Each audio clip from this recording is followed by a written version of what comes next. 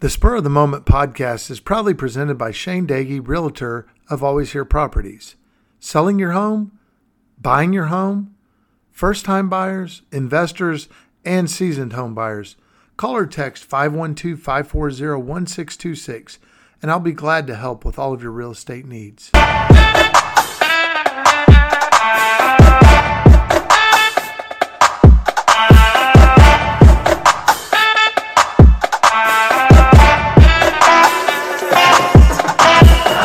Good evening, ladies and gentlemen. Welcome to the Spur of the Moment podcast. I'm your host, Shane Dagey. And I'm your co-host, Drew Dagey. Welcome to episode 108 of Spur of the Moment. Yeah, coming straight from the Simonator Studios in the heart of Texas, the Spurs lost a not-so-close game to the Brooklyn Nets by a score of 139-103. The Nets, they finished out after this win with a 25-12 record, and the Spurs dropped to 12-25 overall. A couple of things to note during the game. Kevin Durant passed Tim Duncan for 15th all-time on the NBA scoring leaders mark, so that was celebrated in Brooklyn during the game. Sad for Spurs fans, but hats off to Kevin Durant for passing one of the greatest of all time. Also, he did that 6 days ago. Huh? He did that 6 days ago. No, it happened tonight. Oh. Yeah. So, know your facts. Next one, also, soccer star Kylian Mbappe was at the game tonight, and so that brought a big rise from the crowd in New York and Brooklyn, New York. So, anyway, that was the Nets and Spurs. Drew, what were your thoughts about tonight's game? Yeah, it was a very tough game. I mean, losing by 36 points is awful. I mean, a lot of bad nights, and Kevin Durant and Kyrie Irving played really well. We shot 43% from the field, while the Nets shot a really good 63%. And we shot 25% from the three-point range, and the Nets shot 55%. And then Brooklyn Nets improved their winning streak to 12 games, which they've been the best team in basketball over that stretch. Yeah, and the Spurs are still holding on to that fourth spot as the worst record in the NBA after this one. So, just another night and another tough loss for the Spurs on this road trip. Let's get to our top two, bottom two. Drew, who are your top two? Yeah, so, man, it was very tough picking a top two here. There was only, two guys that you could pick from, or three. But my number one top two, I went with Keldon Johnson, who scored the most points on our team with 22 points. He also had 4 rebounds, 1 assist, 1 block, shooting 7 of 13 from the field and 2 of 6 from three-point range in 25 minutes.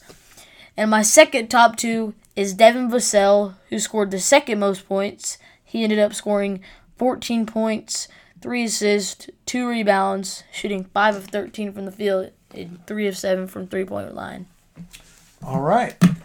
Well, and so there you have it. So Keldon and Devin were yours. I also had Keldon. I mean, he was the obvious standout for me.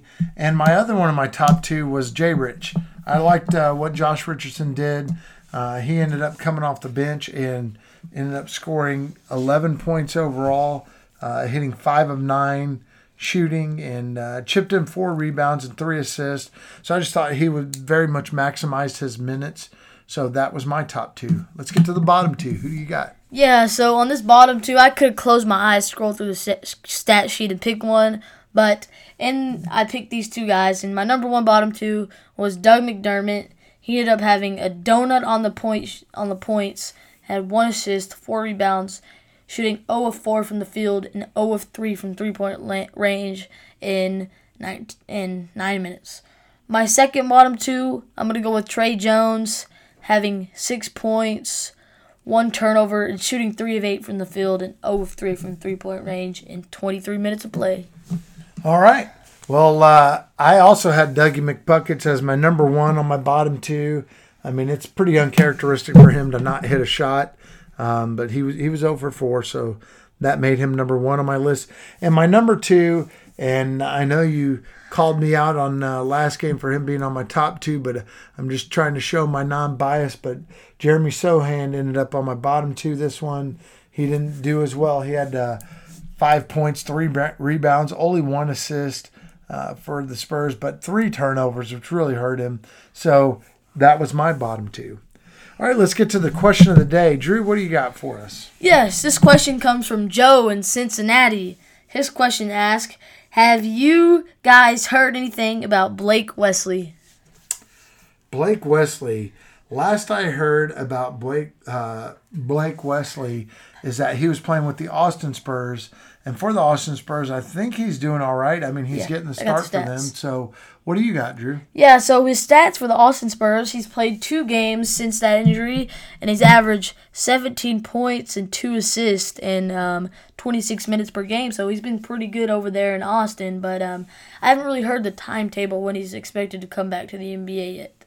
Yeah, and if it's me, I'm thinking they're going to give him time to run the show down there a little bit, get more experience, get a lot more minutes, and just kind of hone his craft down in Austin like the Spurs typically do. I mean, guys like Sohan and Malachi Branham for the Spurs this year are kind of weird in the fact that they're getting a lot of the real-life on-the-job experience with the Spurs. So, but Blake Wesley will be back with us eventually. Maybe it's the end of this year, maybe it's next year, but he's going to play a big part of the future of the Spurs organization.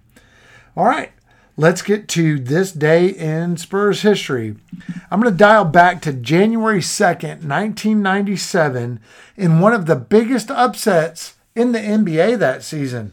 The Spurs won 83-80 over the Utah Jazz. Yep, that was the year prior to Tim Duncan coming on with the Spurs. The Spurs won 83-80. Their record after this game, they had 8 wins and 20 losses. The Jazz record dropped to 22 wins and 8 losses. They were led by the Carl the Mailman Malone, who led them in scoring with 26 points, and Jeff Hornacek had 25 points.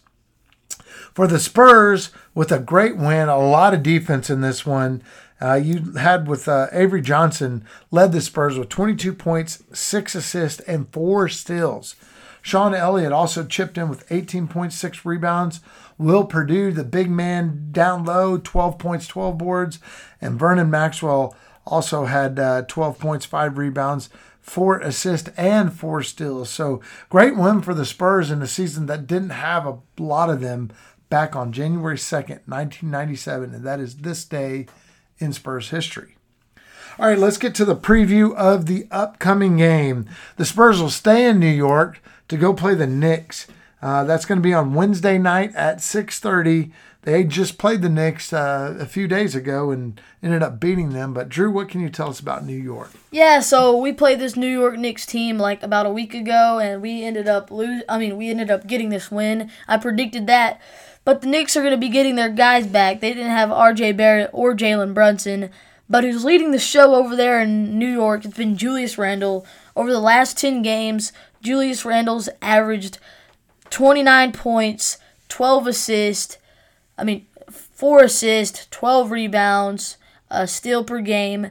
They've also had Jalen Brunson, who's been averaging 20 points, 7 assists. R.J. Barrett, who's been averaging 9 points and 5 rebounds. Emmanuel Quickley, who had a very good game last time he played us. Emmanuel Quickley had 36 points, 7 assists, 7 rebounds last time we played because there was a lot of guys out and a lot of other good players that are averaging about 8 to 7 points. So that's a little bit on the Knicks. Yeah, the Knicks are a talented team, and we were fortunate to get them in this last one, but I think it's going to be a little tougher test here in New York. My player to go off for the Spurs, he wasn't there the last time that the Spurs played the Knicks, but he will be there for this one. Devin Vassell. And if you'll remember correctly, Romeo Langford really went off for the Spurs the last time we played the Knicks. I think he was the player of the game pretty much. But I think that guard spot, that shooting guard spot, manned by Devin Vassell is going to be the guy this time. I think he's going to be the player to go off. I think the Knicks are going to win by 11. So I think we're going to come up on the short end of the stick this time, but definitely be one to watch. Drew, what do you got? Yeah, so for me, my player to go off is going to be Jeremy Sohan. I don't really pick him a lot, but he's really been having a good season. I mean, he's been one of the best rookies, and I'm giving him his respect. We made the right pick at number 9, and I'm very proud of it. So he's my player to go off right now. And my prediction for this game, I'm going to be really honest, and I'm going to go with the Knicks to win this game by 14 points with all their guys getting healthy.